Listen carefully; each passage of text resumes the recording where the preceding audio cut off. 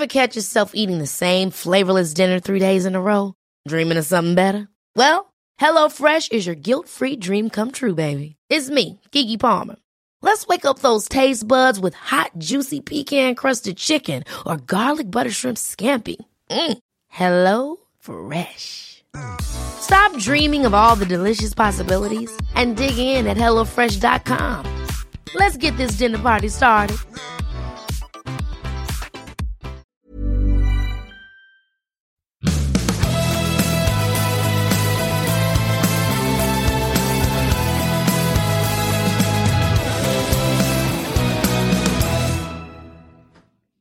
Hello, Ned. Hello. Where are you? I'm in. Well, look at the uniform. I know. Look at the uniform. Show It's the badge. Show the badge. Yeah. That's an amazing uniform. Yeah. But wait, who else is with you? Well, I'll let them introduce themselves, maybe. Yes, question from Matt Rendell for the Abu Dhabi tour. Abu Dhabi Sports Channel, in fact. Straight in with the questions. Yeah. That's what Ned asked the question in the press conference, and he said, "Ned Boulting, United Kingdom," as if the medium he was representing was the United Kingdom. Yeah, I've got Matt and Pete with me here in my hotel room in the United Arab Emirates of Abu Dhabi, which is sandy and yeah. Pete's embraced the whole look as well, because we've been given our uniforms by the race organisers. David, we're all wearing matching kit just for you. What do you think? I think it's beautiful. I especially love the fact Pete seems to have the actual official polo and cap on as well. So true. I was so excited when Ned gave me the bag with the kit. I just couldn't wait to get back to. I felt like a neo-pro again, you know, when you first get your team kit. And I was trying on. It's already on Instagram. Love it. I was doing poses in front of the mirror. Honestly, I really like it. It's like a bomber jacket, 50s, I would say 50s, 60s vibe. No, 50s maybe. Yeah, I'm questioning whether or not he can actually wear it back home. Yeah. Like, it's okay. It's one thing sort of wearing it in Abu Dhabi, which is a slightly unreal place, isn't it? I think you can. Well, Pete seems adamant that you can just wear it down Tesco's. Yeah. And people will be fine with that. They'll just think, these are breakout. I tell you what, it's Pete. It's a new golf outfit. Well, it looks like really nice golf stuff. Especially the polo t-shirt, all done up. It's lovely. But I mean, this bomber jacket. I mean, you put a nice set of Tom Ford sunglasses on, jeans, loafers, done. The trousers have got elasticated waists, so I feel like I'm close to retirement. It's good. It's good. So what's going on in the race? What's happening? I'm quite close to it. Well, it hasn't started, David. Starts tomorrow. Oh, okay. When does it start? It starts tomorrow, David. Starts tomorrour. When did you get there? Who won today then? Well, I won today with my question to Mark Cavendish at the press conference. It was brilliant. Oh, Mark says hello, by the way. Actually, that's a lie, Pete. He didn't really say hello. No. But I told him you were here, and he went, "Is he?" Anyway, never mind. Where are we? Where are you? What's going on? I'm in Switzerland, in a place called Champéry. Actually, the Tour de France comes near here this year, I think. Up towards Châtel. It does, yeah. Yeah. Oh, Châtel. That's where we used to do our training camps. Pre-tour. There you go. That's a lovely little place. What, Sky? Beautiful. Yeah. Okay. Yeah, so I'm here. So Nicole's dad has a chalet here, and he's been coming here since he was like 10 or 11. So just got our kids into it as well, which is nice. Very good. Now, you sent me a little video of you doing some sports this morning, David. Oh yeah, yeah. What was it? Yeah. So it's my time traveler challenge that I'm doing with Chapter 3, and I'm so scared now that I realise how unfit I am. Well, you have to tell these guys. Have to tell these guys about it, because they may not know what the time trial. So Pete knows it. 'Cause he started kind of working with me a bit last year, and then I flaked out, as I've done numerous times. And I thought, I need to actually get fit. I mean, it's getting really bad. And I couldn't find a way to motivate myself. And I decided that I was going to try and train to do a 10-mile time trial again. But in May. And just my own one, make up the course. And then I thought, the more I got into it, the more the procrastination, which was inevitable, the more I built it up into a bigger thing. And I thought, I'm going to get a bike made. I'm going to get a speed suit. I'm going to get proper training. I'm going to learn all about nutrition again. And I decided to turn it into this kind of 12-week masterclass of rediscovery of time trialing and invite people to come along on it. So we're doing that over at Chapter 3, and that's the only way I can actually force myself to get fit is by putting that much pressure on myself. So I've brought my bike and trainer up here to Switzerland and was on it this morning on Zwift. Isn't it amazing how creative you have to be, David, in order to get yourself out on a bike? I had to turn it into this huge project just to get a little bit fit. But I was testing last week. I did testing last week, and it's just like, pfft. And then this morning I was just, but it's really bad. But yeah, so which is good because it means that there's going to be a lot of improvement in theory. And for the course and time predictions, what are we looking at? Is it a fast course? Is it time? So well, I'm going to do a fast course. I'm going to do a really fast course, Pete. I'm going to find a flat course near me in Girona, out near the coast. And this is the intrigue I have, because I'm going to get Factor are making one of their new Hanzo bikes. Castelli are going to do me one of their super duper kind of Ganna suits. And so I'm going to have every advantage possible. So I reckon I'll be doing I know I'll be doing pretty low watts. If I get mid 300s, I'll be really happy for 20 minutes, mid height. And, but then with all the super duper equipment, I should be able to go pretty fast. Yeah. I mean, mid 300s of all that kit you're on a flat course, I would probably say around 20 minutes. Yeah, that's what I'm thinking, Pete. With the tailwind. And that's what's going to be interesting. Find somewhere with a tailwind, slightly downhill. Yeah, it's not a point. It's not an out and back. It's a point to point. Yeah. And there is only one competitor, so if you don't win, Dave, you're going to be doing pretty badly. Yeah, and I've got Christian van der Velde roped into it as well, my old teammate. So he's going to be kind of doing it. So we're doing deathmatch. And then we're just saying that everyone else should join it, and because we're giving all this training advice and different things and nutrition advice, and people can do it wherever they like on whatever bike they want, and just see if they can improve in 20 minutes in 3 months, which is that's what people should use Surpass as well. Because that's 20 minutes is kind of a pretty good benchmark, isn't it, Pete? It's kind of doable.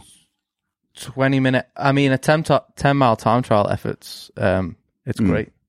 I mean, the scene on the Isle of Man it's every Wednesday, and it's just massive over there because, like you say, so many people can get involved, and it's a challenge against yourself. What's your best 10-mile TT? It's not that fast. 19:36 on the Isle of Man, though. But is that still the course record, Pete? Maybe not. Maybe a junior or someone took it last year, which was hard. It was hard to take. It was really hard to take. I actually thought about doing a bit of a comeback like you're doing, just to try and get the record back. And then I realised what would be involved, and I was like, not a chance. You could do that. No, it's a lot of hard work. Join in with this. Commitment. Yeah, that's a good point. Join in the Time Traveller. What would I do? What would I do out here, though? True. You can get the gear. You'll be fine. You don't need all the gear. I'm just doing this. I need all the gear. Hey, David. Really, you need to ask Matt what he's been doing this evening. I think that's Matt. What have you been doing this evening? Because Bolting knows. At least he doesn't know. But I've told him I've got a tale to tell, but I can't tell him until we're live on the podcast, because otherwise it'll spike it and I won't be able to tell it anymore. And I won't get a genuine reaction out of you and these two. I got a call this morning I'm working for Abu Dhabi Sports Channel, and I got a call this morning saying, your car is on its way. I said, okay, all right, brilliant. So, and then I get another call from this voice who he doesn't really speak English at all. And my Urdu is not the best, nor is my Pashtun. And my Arabic is not great. And he didn't have English. And anyway, he was kind of, the gist of it appeared to be, I'm your driver, I'm in the car outside the door. That appeared to be the gist. So I said, okay, I'm just walking out the door now, and I'm waving. Okay? So this car comes up, and I said, are you in a grey taxi? And he said, yes. And I said, okay, brilliant. So I switched the phone off, and I get in the back of this car, and I said, and you're taking me to the Abu Dhabi Sports Channel? And he said, yes, sir. So we set off, and 40 minutes later, I get a call from the channel going, "Where are you?" And I'm going, "Well, I'm in the car."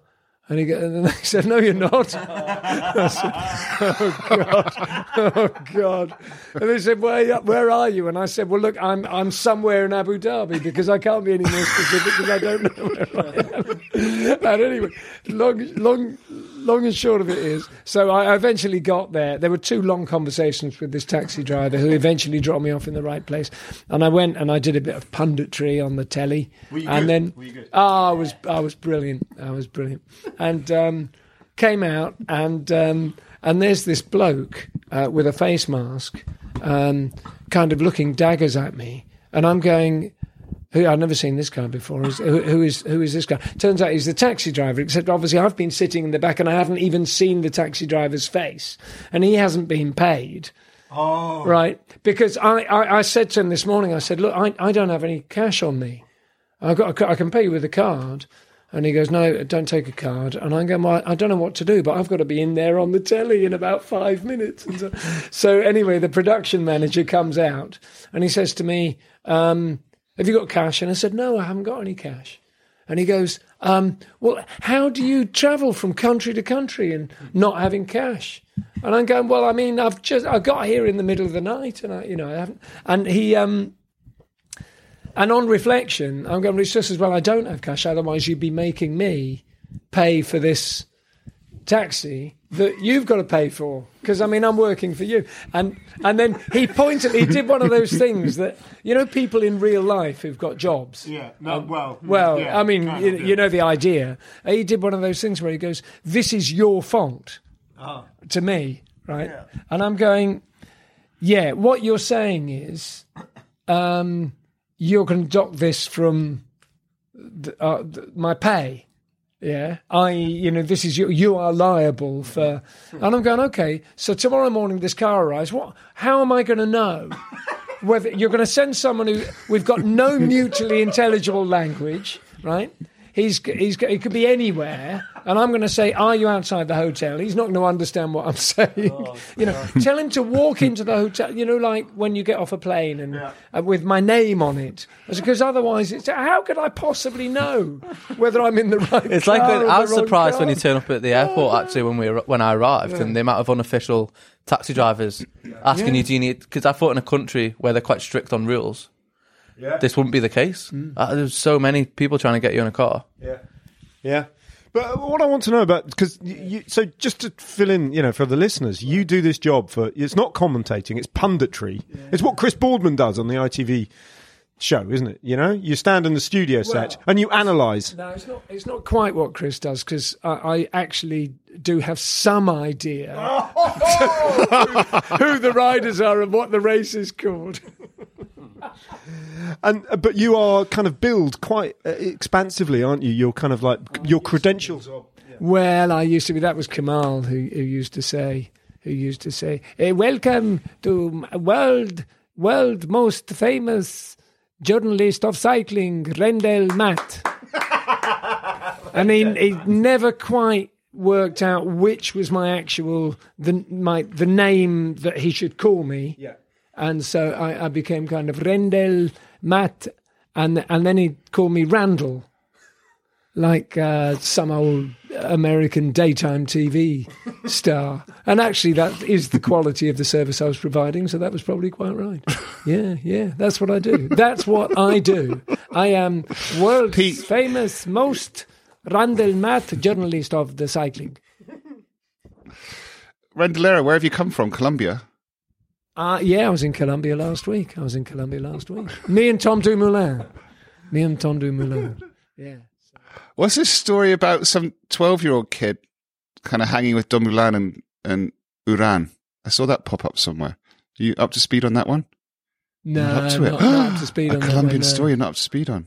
Yeah, there's this story I saw going around. This 12-year-old neurohuman went riding with Uran and Dumoulin and kind of hung with them for quite a long time on a mountain. I give up. Seems totally feasible these days. What about you, Pete? How was winter? Winter? Yeah, you could put it that way. Because the last time we seen each other was at the tour, which was summer. So, the last time I saw David was in Turkey. which wasn't winter. Which was last week. Yeah. But yeah. Winter is the thing that happens between winter went fast. autumn and spring. Yeah. Winter went fast. I don't know for you guys, but for me, it flew by. Well, you're super busy, aren't you? David, he's super busy. Can you believe it? He's a DS. That's great. Yeah, it just happened all of a sudden. I was not really the opposite of super busy, which is not busy, for 3 years. And all of a sudden, I'm really busy. Doing stuff all the time, responsibilities. I'm flying here, there, everywhere, jet setter lifestyle. It's good. Is this I like it. JOB stuff? I like it. Yeah, it's good. So working with Trinity Racing for this year, which has been incredible. Oh, nice. Yeah, great. Working with actually, do you know Camilo, the mountain biker from Colombia? Yeah. Yeah, you should do it. He's a great talent. An amazing person, obviously, because he's Colombian. So it's been great. I've just come from a training camp in Calpe, where I've been for the last 10 days, and it's been fantastic. David, Pete was telling me earlier, we were just having a chat, and I remember commentating on the Tour of Britain with Adam Blythe this year on the contribution from a certain Tom Gloag. Thomas? Is he Tom? He's Tom Gloag, right? Thomas Gloag, but Tom Gloag. He's Tom, called right? Gloag. People just call him Gloag. Gloag. It's an unusual surname, isn't it? Yeah. Gloag. Anyway, but he's the next newer. He's the next newer human. Well, he's one of the next newer humans to look out for, isn't he? He's a super. Yeah, he actually spent some time in Colombia last year. Yeah. I'm not sure how that came about. I'll tell you how it came about. I think I know how it came about. He was training. He was on KRL's development. He was on KRL's development squad, which is a big step for a guy from London. By Absolutely. The way, yeah. And he was only 18 or something at the time. First year under 23. 17, 18. And he ended up in Tenerife or somewhere like that. Or Lanzarote, and he got stuck, basically, because the British changed it. You couldn't fly back. And he said, well, instead of going through all the rigmarole of having to self-isolate when I get back to Britain or whatever it was, I will go to Colombia. And he was mates somehow with Esteban Chavez's brother, who is... Brian Chavez. And somehow he ended up going there. So he ended up doing this kind of like unorthodox and slightly informal training camp with the Chavez brothers in Colombia. He's a raw talent. And he actually, me and Stanod were talking, he reminds us a bit of Froome on the bike. And he's got this kind of, this computer brain where he can just switch on to anything, So for instance, on the training camp, I said for him to do an hour and a half of the first 4 hours on his time trial bike because he hasn't rode it much over the winter. And he literally was in the time trial position on the time trial bike for the hour and a half, Wherever you told me or someone else, you'd be just on the what would you call them? Side bars, upright, not really engaging in the process of being on your time trial bike. But he was like fixated with being in this position. But it's great. And he's an amazing talent. First year under 23 last year, so this will be his second year under 23.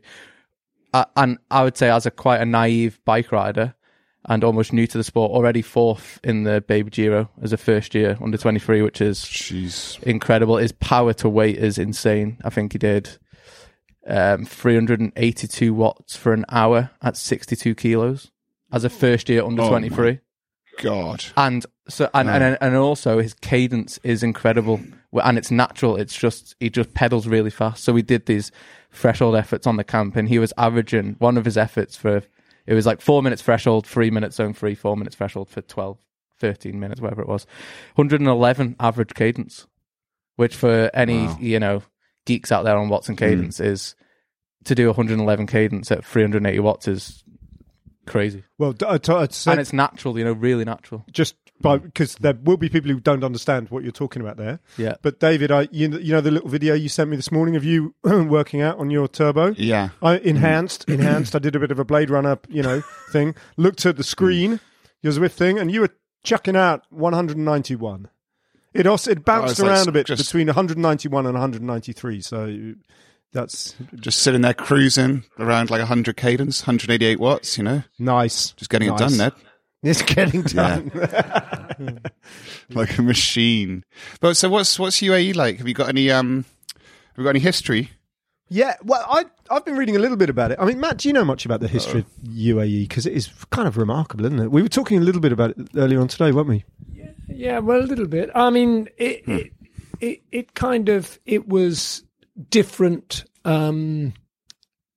different sort of tribal groups, family groups, clans, who sort of who bunched together. I think around the nation states were happening, and the Saudi family was getting its act together in a different part of the Arabian Peninsula, and they sort of and they thought, for protective reasons, we better form a nation state, and then there was a bit of a to do. I know that there's Great Britain had one of those treaty things, you know, where you sign an agreement with someone, but it doesn't actually entail committing yourself to anything. Not really. Not if you're British, because we can just say, well, we're British. I know we committed ourselves to defending you, but we've decided we won't do that anymore. So there's a bit of that comes into it, isn't there? And there's a bit of oil and gas and stuff comes into it too. So there we are.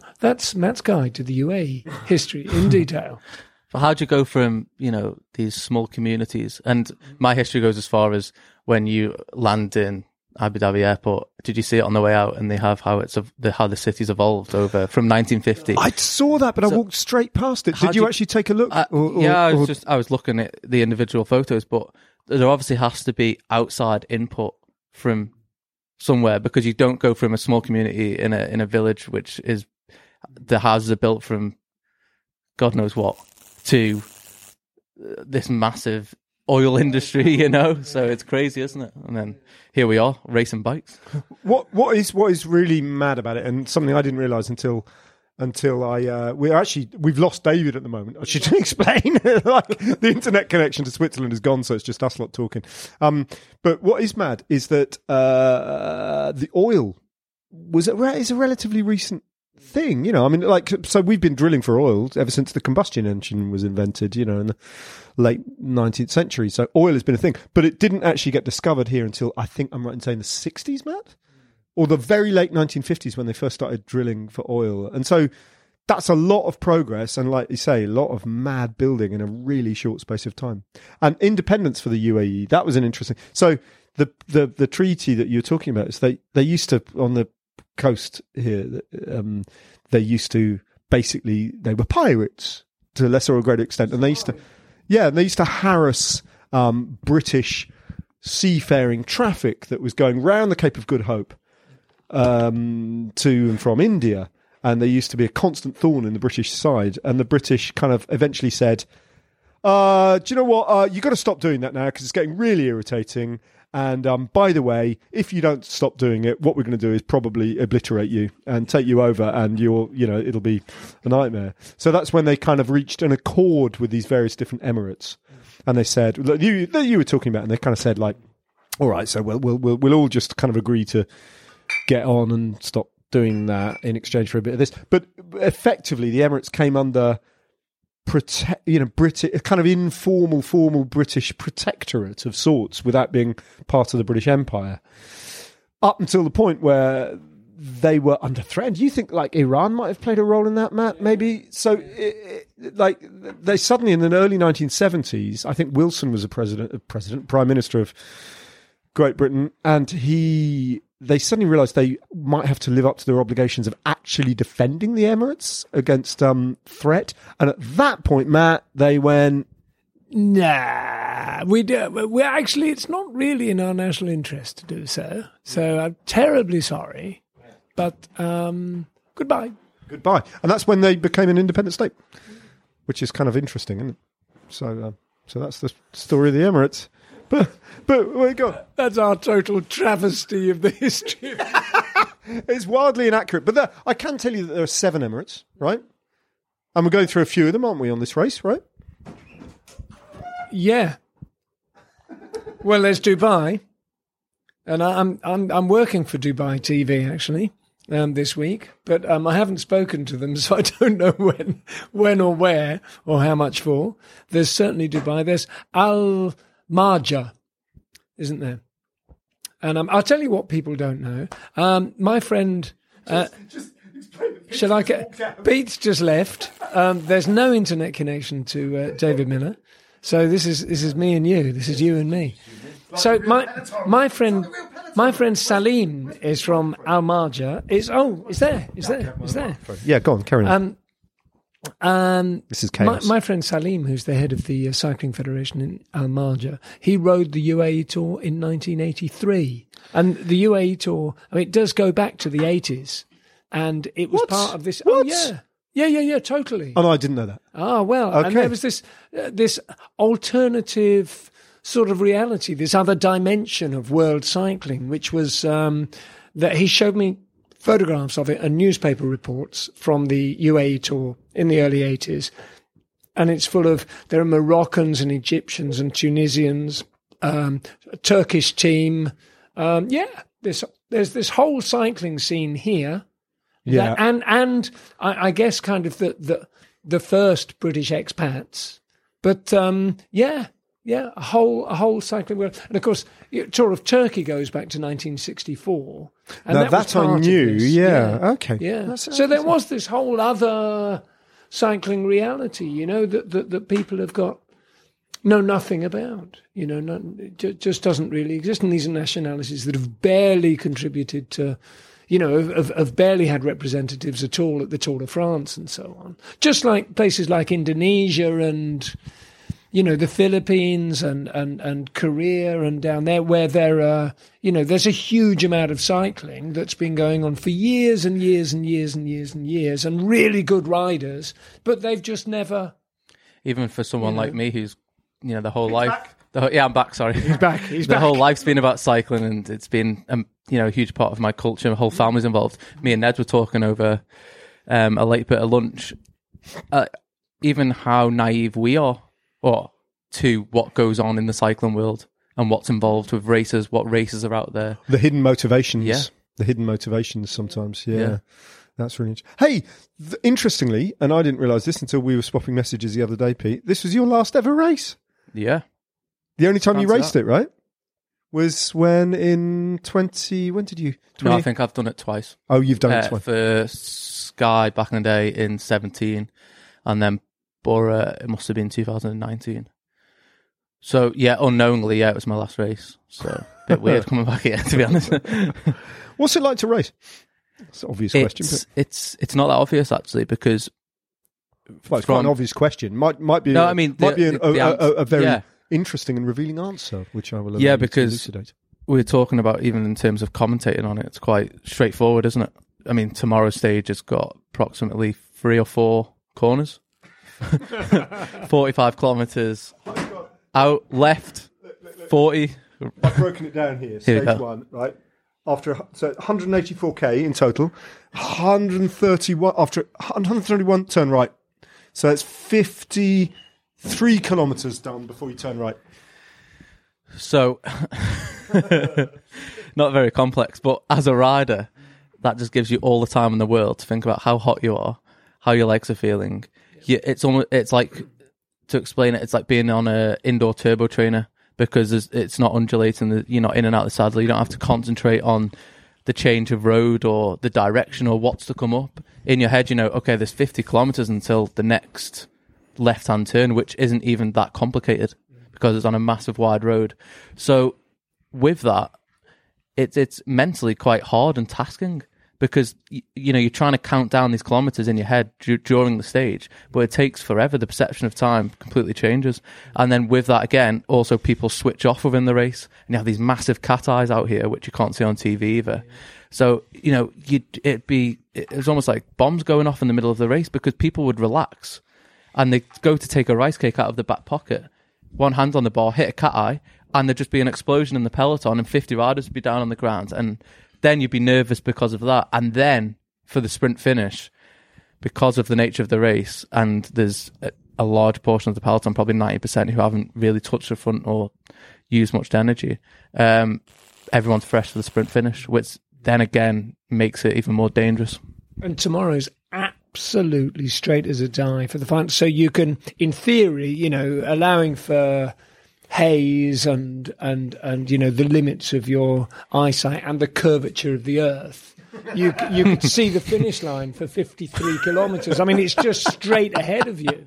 And how you, well, the first time they ever did that finish, Andrea Guardini won, which is, I think, the last one of his, ahead of Tom Bonham, was it? Yeah. And I'm going, well, I like Andrea Guardini, but he's not the greatest sprinter in the world, but he clearly won. Well, clearly, I don't know what the circuit. I was there, but I don't know what the circuit. I remember that year. He was winning a little bit. Yeah, winning a little bit. But, at the same time, you're sort of going, the judgment to be at the front on the finish line when you've been able to see the finish line for, for that long has got to be, it's got to play games with your head. Yeah, it's about being patient, basically. Even I don't know if the listeners were watching Oman, where, obviously Cav won was it 2 stages? One. Oh, it was only one. Was it one? Yeah, it was only one, wasn't it? One. Yeah, it was the second one where he missed out. How late he was leaving the sprint. Yeah. So it's a bit of a gamble because I'm back, guys. He's back. Sorry, we're talking cycling, David. We're talking sprint finishing. That's why I was just listening, enjoying just all the expertise. Zoning out. Yeah, and zoning out. Yeah. It's good. Did you do the desert races, David? I only did Qatar twice, I think, in 2008. Oh, that was an intense race, wasn't it? Oh, it was horrible. I think it's still got one of my kind of hardest ever first hours. You did that, Pete, didn't you? Where it started out in that kind of castle in the desert. No. And I didn't do that. It was horrible. You'd have like a 1 kilometer neutral, which was already a full-on race, and then it was echelons within 50 to 100 meters after the kilometer zero, and then just flat out all day. That's when I knew I should have never come. Yeah. You know straight away, don't you? Already on the start line, what am I doing here? That was when Cervelo testing was that Cervelo testing when they were new and they had like 3 in the top. Was that year, or was that even before? Yeah. I think that was. Yeah, it would have been. I think the next year, 2009 or 2010 was when they did that. But it was just horrible because all those guys were so excited, like literally just loved it so much. And you were there, and you thought, "Oh no, I'm going to have to love this, or I'm going to get killed." But yeah, it was. It's an experience, that's for sure. Yeah, but that's also when isn't it, David? Sorry, that when you look around and you realise how much everyone's loving it. That maybe so you haven't got long left. Was it They'd be like waiting all winter for it. Race? Was it Team Sky's first ever race, Qatar? And Kurt Arvidsson on the first stage in the neutralised section fell over and broke his elbow, or something, Wow. Poor guy. Yeah, it was, So what's the difference? What races do exist now in the desert? What's left? More? We just had Saudi, Oman, and then Oman. Saudi, both of which it's quite interesting. Both of which, David, are run by ASO. Yeah, and RCS. This one's RCS. This is RCS, who obviously own and run the Giro d'Italia. Have got the premium race, really. The fusion of the old Dubai Tour and the Abu Dhabi Tour stuff together. This is where the money is. This is a world tour race. And it's quite interesting, isn't it? Because you think of ASO as being this kind of big monolith, and they've got, in terms of the grand tours, obviously the Tour de France kind of bulldozes the Giro, doesn't it, in certain regards? But what's interesting here in the Middle East is RCS have got the advantage. It's over, why ASO properties. Here's one of my theories: is because Italy's much more glamorous to the Middle East than France. And so they probably think they got the better partner when they got RCS, because they think Ferrari, they think shiny things, and they think, And so even though RCS, let's face it, probably love the Middle East, the Italians love the Middle East a lot more than the French do, for the very same reason. So it's just natural that this has happened. Yeah. I mean, it's like Mark. Mark loves it as well. And he loves Italy and the Middle East. Yeah, he loves a bit of Abu Dhabi. He really does love it. He really loves it. Yeah. He was out here in October and November, he told me, when I asked my incisive... Of course he was. Yeah. In my incisive I don't think question. he's been anywhere else on a holiday for the last 15 years.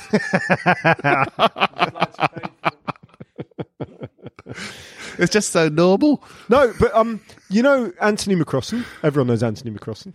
Yeah. Because there isn't a bike race that happens in the world without his involvement. He's cloned himself 6 times over. Anthony McCrossan is... Because we live our lives bathed in currents of his voice that sweep over us for weeks on end. The true voice of cycling. Anthony is a lovely guy. He was hosting the press conference there, and I had a chat with him because he has done, inevitably, he was at the Saudi tour, then the Tour of Oman, and here he is at the UAE tour. So he's done the full desert thing. But he was saying that the Saudi tour, David, the accommodation that was organised, it was a race that had a base. So everybody slept in the same hotel, riders and everyone. And then the kind of race went out, the huge transfers, but they came back to the same base every night. It didn't go around the country.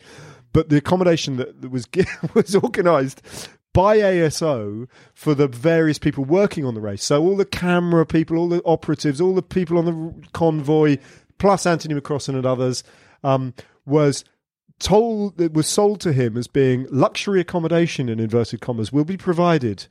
Luxury cabins will be provided in the desert. And when they got there, they were just porta cabins that had been plonked in the sand with a bunk bed in. And apparently, it was in the desert. It was freezing at night, absolutely freezing cold. And they were like, after about 2 nights of this, they were all just kind of working out different strategies of staying alive overnight because it was that cold. They were cuddling. Yeah, even on TV, the Saudi tour looked quite rogue, didn't it? Some of the finishes, and I was like, wow, this is out there. Well, it is a state that routinely executes people. It beheads them publicly. And it's worth noting that, the United Arab Emirates is a country that doesn't behead people publicly, but it does have significant problems to overcome in terms of its, attitude towards representation and democracy. The UAE 94, if you look at Amnesty International's website, it's worth a look. There are 94 different dissidents, journalists, opposition activists.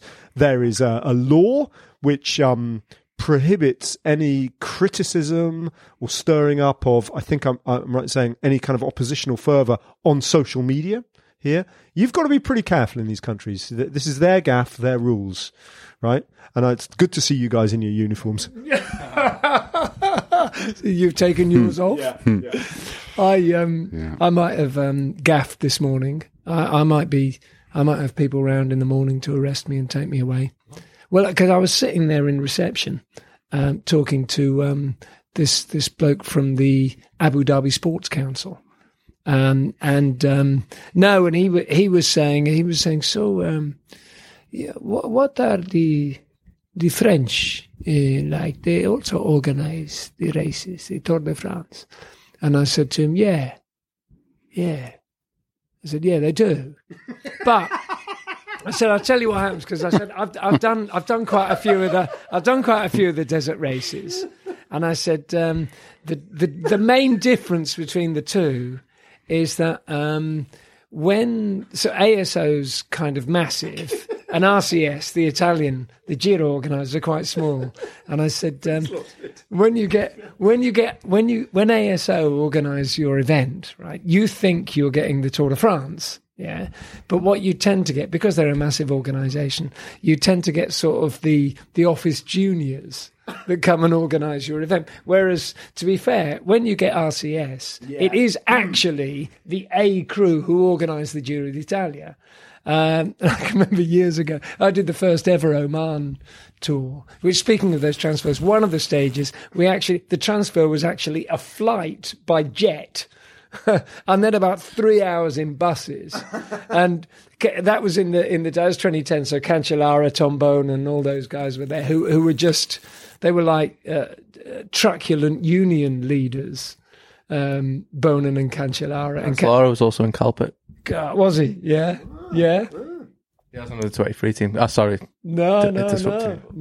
But do you remember? I mean, do you remember him doing the Tour of Britain? And they was like stopping. They decided they were going on strike and they were like stopping Pro Conti riders from breaking away by holding onto the backs of their saddles and not letting them. But they were like, right, all out. No, they were like. Shop stewards. And Cancellara was saying, listen, why didn't we just stay in a bivouac in the middle of the desert?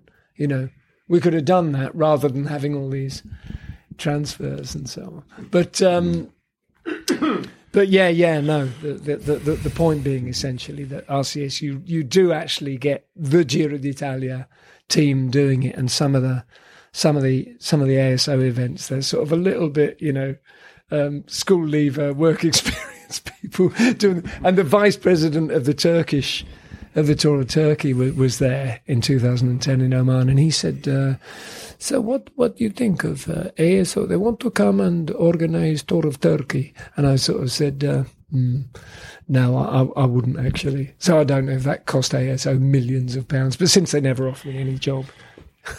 No bias going on here. Hey guys, I'm going to have to jump off, I'm afraid, as the family are waiting for me down in the village. Got to go and do my holiday stuff. Well, yeah, it's fair enough. All right. Speak to you soon, David. Have fun, guys. Catch up with you in the next days, I guess. What are we called? What's this podcast called? Fata Morgana. Never Strays. What does that Fata mean? Morgana. What does that mean? Fata Morgana. I first came across that word when I lived in Germany. It is the German, or the phrase that the Germans use for a mirage. It is a desert mirage, Fata Morgana. And I can't remember the actual reason why it is, but it's got quite an interesting reason, so I'll find out. All right. Have you gone? All right. No, I'm going now. All right, guys. Lots of love. He's out of it. Hey, Bye. listen, we've got a couple more minutes. We talk about David Miller. Should we talk about David Miller? God, blimey. I tell you what, just to get on a bike, he's talking about 20,000 quid's worth of kit. So the biggest, most prestigious manufacturers in cycling, can you knock me up a skin suit? And so, blimey. Well, it's just David Miller, isn't it? I mean, remember the plank attack? It's just his personality is so obsessive that we shouldn't assume that people know what we're talking about in the plank attack. No, sorry, we shouldn't. It was 2019, wasn't it? Yeah.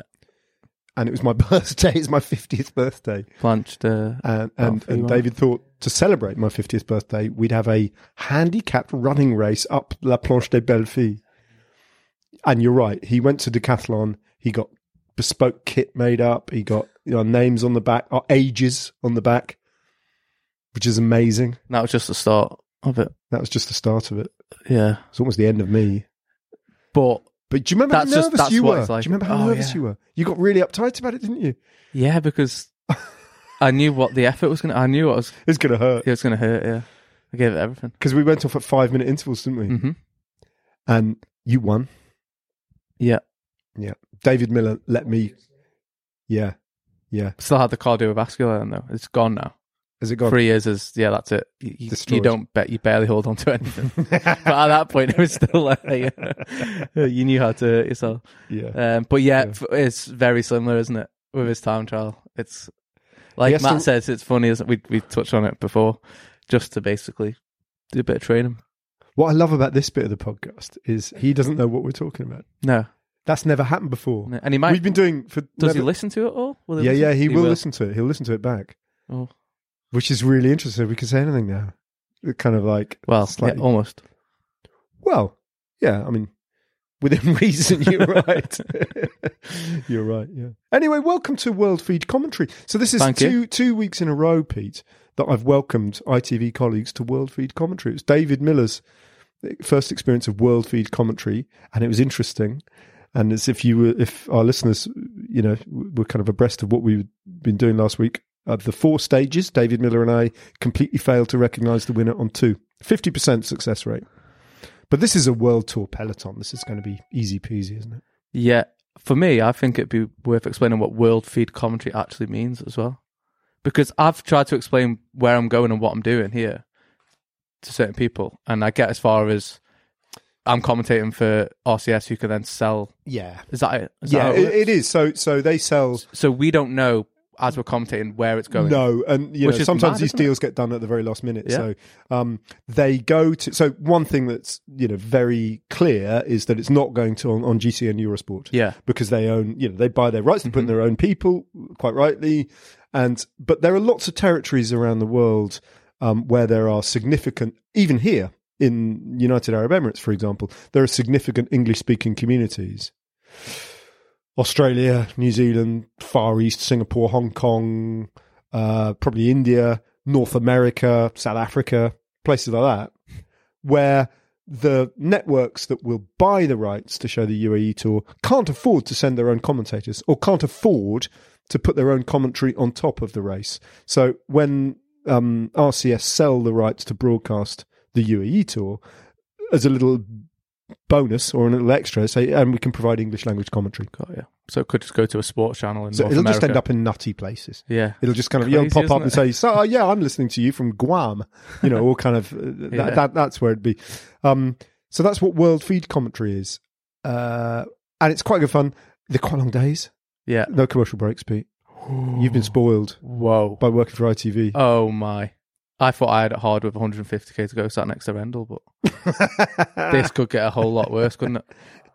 We might be calling you in. But the tomorrow. really interesting thing that I wanted to discuss, I keep meaning to discuss, and was I talking to you? I was certainly talking to Matt about it, was this thing that when I was at the Tour of Antalya, a 2.2 race, last week, talking to a man you know very well, Aidan Guni, the organizer. He was saying that this is a relatively new race. I think it's only 4 years old. They wanted it to be shown on telly. They went to the company that I've just mentioned, who are the premium distributor of cycling content live races, and they couldn't afford the fee that was being charged by. Well, I'd say again, GCN Eurosport, which is great. I'm a subscriber. I watch them all the time. But it's interesting. It's worth noting, isn't it? The GCN Eurosport don't always buy the rights to races like they do for the Tour de France or the Giro d'Italia or the Tour of Flanders or Paris-Roubaix, where they will pay substantial sums of money to buy the rights to show the big races. When the races are smaller and trying to make their way in the world, they will charge the races to be distributed and shown, which I think is kind of worth noting, because I don't know how well known that is, Matt. No, not well known. I mean, the Tour of Turkey used to pay $250,000 a year to be shown on the telly, and they used to be the UAE Tour. That is to say, they used to be the race that had the best lineup of sprinters of any race in the world, and then it would be won by the likes of a young Adam Yates or Pello Bilbao or these young riders coming through, and you're going, well, hey, I got a story about that years ago. I was talking to the Euromedia motorbike pilots, and like the elite group of moto pilots, ex-superbikes, Paris-Dakar competitors and so on, who drive the bikes during the Tour de France. They're absolute masters, and they understand that they're effectively the tripod or the jolly, the tripod on wheels for the dolly, I should say. Yeah, the tripod, the jolly, the tripod on wheels for the cameras, so they know what they're doing. They're brilliant. And we were actually, I think we were at the Dubai Tour years ago, and they said, Matt, how can we go to Colombia and film the Tour of Colombia? We want to go to Colombia as a group. And I said, well, yeah. And behind us was sitting Patrick Chassé. Do you remember him? He used to be head of sport at Eurosport. And I turned around and said, Patrick, these guys want to go to Colombia. If we go to Colombia and we'll film you an hour-long documentary about the Tour of Colombia, bit of racing, bit of crowd, bit of atmos, bit of explaining what it's all about, would you show that? And he said, yep, I'd show that on Eurosport. This is 10 years ago or so. So I said, okay, brilliant. And I phoned up Outdoor Life, in the States, who they were Versers at one point, then Outdoor Life and OLN, yeah. And I got a number to speak to their schedules people and said, look, thinking of doing this, would you show it? And they said, yeah, we'd show it. And I said, okay, brilliant. What sort of fee do you pay for that sort of thing? And they said, oh, no. Let me stop you there, right? And they said, we'd for an hour long, we'd have 4 commercial breaks, and you would sell those commercial breaks. And I'm going, well, I wouldn't have the faintest idea how to sell a commercial race. And basically they're saying, You'd have to go and find people to pay. Exactly. Yeah, or you can pay us, $200,000 or, $400,000 or something. And what you think... It's the way of the world, isn't it? Like we were talking about earlier as well with under 23 teams and trying to get into smaller races. And it's the same across the board, not just only in cycling, in all walks of life, probably. That's how it works, isn't it? I went and met the guy that runs the Abu Dhabi Cycling Club, which sounds like it's a bunch of middle-aged men that go, but it's actually it's paid for by the state, and it's kind of starting at 8 years old, and they've got a really nice setup. The facilities they've got are unbelievable, and their plan, their model is to have a continental team possibly next year or the year after. Okay, and I'm just thinking, yeah, blimey, imagine the small race organisers and they get an application from the Abu Dhabi Cycling Club and they're going to be, yeah, you can come and ride for us. Yeah. You come and ride here. But... 10 grand, sorry. Yeah. They'll be all over it, won't they? But it's interesting. I mean, like that negotiates. So the bigger races and smaller races. What about the races that sit in the middle, where it's not certain whether you pay them or we pay you? Kind of like that's the really interesting thing. It's a bit like in the Tour de France, for example. The Tour de France will charge the little town of Angers a significant amount of money, whatever it is, 250,000 euros. I don't know what the current fee is to host a stage start or a bit more to host a finish. But Paris gets paid. So where does that leave Marseille or Bordeaux? Do they go, well, hang on, Paris gets paid? Are we going to pay you? Like, we're an important city too. So it's really interesting, isn't it? And here's an interesting one. Because of Paris, although it might not be because of Paris. Don't touch my knee like that. Essentially, because of Paris. Just touch my knee in a avuncular manner. There was nothing avuncular about that. Pete noticed. The Tour de France is one of the sort of major national sports events. I'm quite hungry now, by the way. Should we have dinner in a minute? On national, free to view television. Yeah. So Tour de France has to be on France Télévisions because it has the Champs-Élysées, right? Yeah. If the Tour de France cannot not be on national telly. It's a bit like the FA Cup final. Can I put my hand in the air and just interject here? Yeah. As things stand, the Tour de France Femmes will not be on free-to-air television in any territory. Okay, so ASO have done, as things stand, as I understand it, I may be wrong, but an exclusive deal with Eurosport, with GCN Eurosport. Yeah. Anyway, carry on. Well, no, and what I was going to say, I mean, on the related issue is that, in a strange way, the Tour de France is de France and it's in France, but it belongs to the world in a sense, And that's an interesting one. Yeah. So, so it's a funny one. I wonder when the ITV contract runs out, whenever that is. Yeah. I wonder if ASO will be saying we need a big, massive national audience like you get on a free-to-air national channel, or whether they don't give a stuff about it being behind a paywall in other territories. It's one of those, isn't it? Yeah. I mean, other sports, there's been... Cycling is kind of like almost playing catch-up a decade or two late. So that, a lot of other sports, which are not the top rank of sports, maybe have kind of been through this journey already, haven't they? They've kind of gone behind a paywall and then they've emerged the other ends that, actually, if they want to attract brands and big sponsors, they need eyeballs. It's a bit like ripping up the tram lines, isn't it? And then 30 years later, you're going, we better put some tram lines on. They were a really good idea. Yeah. Whereas the Giro d'Italia is a bit like heavyweight boxing. Everyone has heard of it, but no one's ever seen it. Because it's kind of, everyone's heard of Fausto Coppi like they've heard of Muhammad Ali. Yeah. But you've only ever seen grainy old black and white footage because it's constantly being sold to the highest bidder. And it consequently has no audience. So, Matt Rendell, if it was up to you, how would this work? What's the answer? What's the answer? Yep. You tell me. You're answering the wrong guy because the editor's job. Because that's the problem. Because we can sit here and talk about it all day long, but the answer to this unknown question. Yeah, but you know what? I always think that from a big audience, you get. You might not make the same money as... So you think it should be set in stone almost with what race it is, who's riding, how it works, and everyone knows? I just think that race organisers should say we want to be seen by as many people as possible and provide the biggest possible,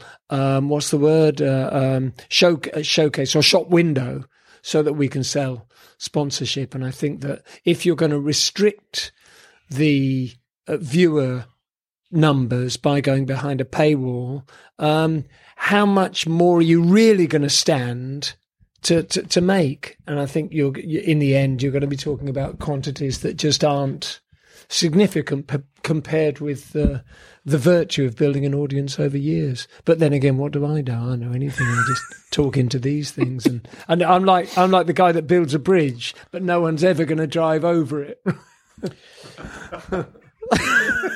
That's great. Brilliant. Well, listen, thanks for, especially, it's been really valuable having you both on this podcast since the line to Switzerland went down. Thank you. Thanks for the bottle of red wine. That's all right. It's and mostly empty, isn't thanks for breaking the ice before my next commentary bout tomorrow, since the Tour de France. It's been a while. Talking into a microphone. That's what you're going to have to do for 4.5 hours tomorrow. Non-stop. Yeah, 148 kilometres. Turn right. Hope we got some after good stories, 53 kilometres. All right, that was episode 1 of Never Stray's Fata Morgana.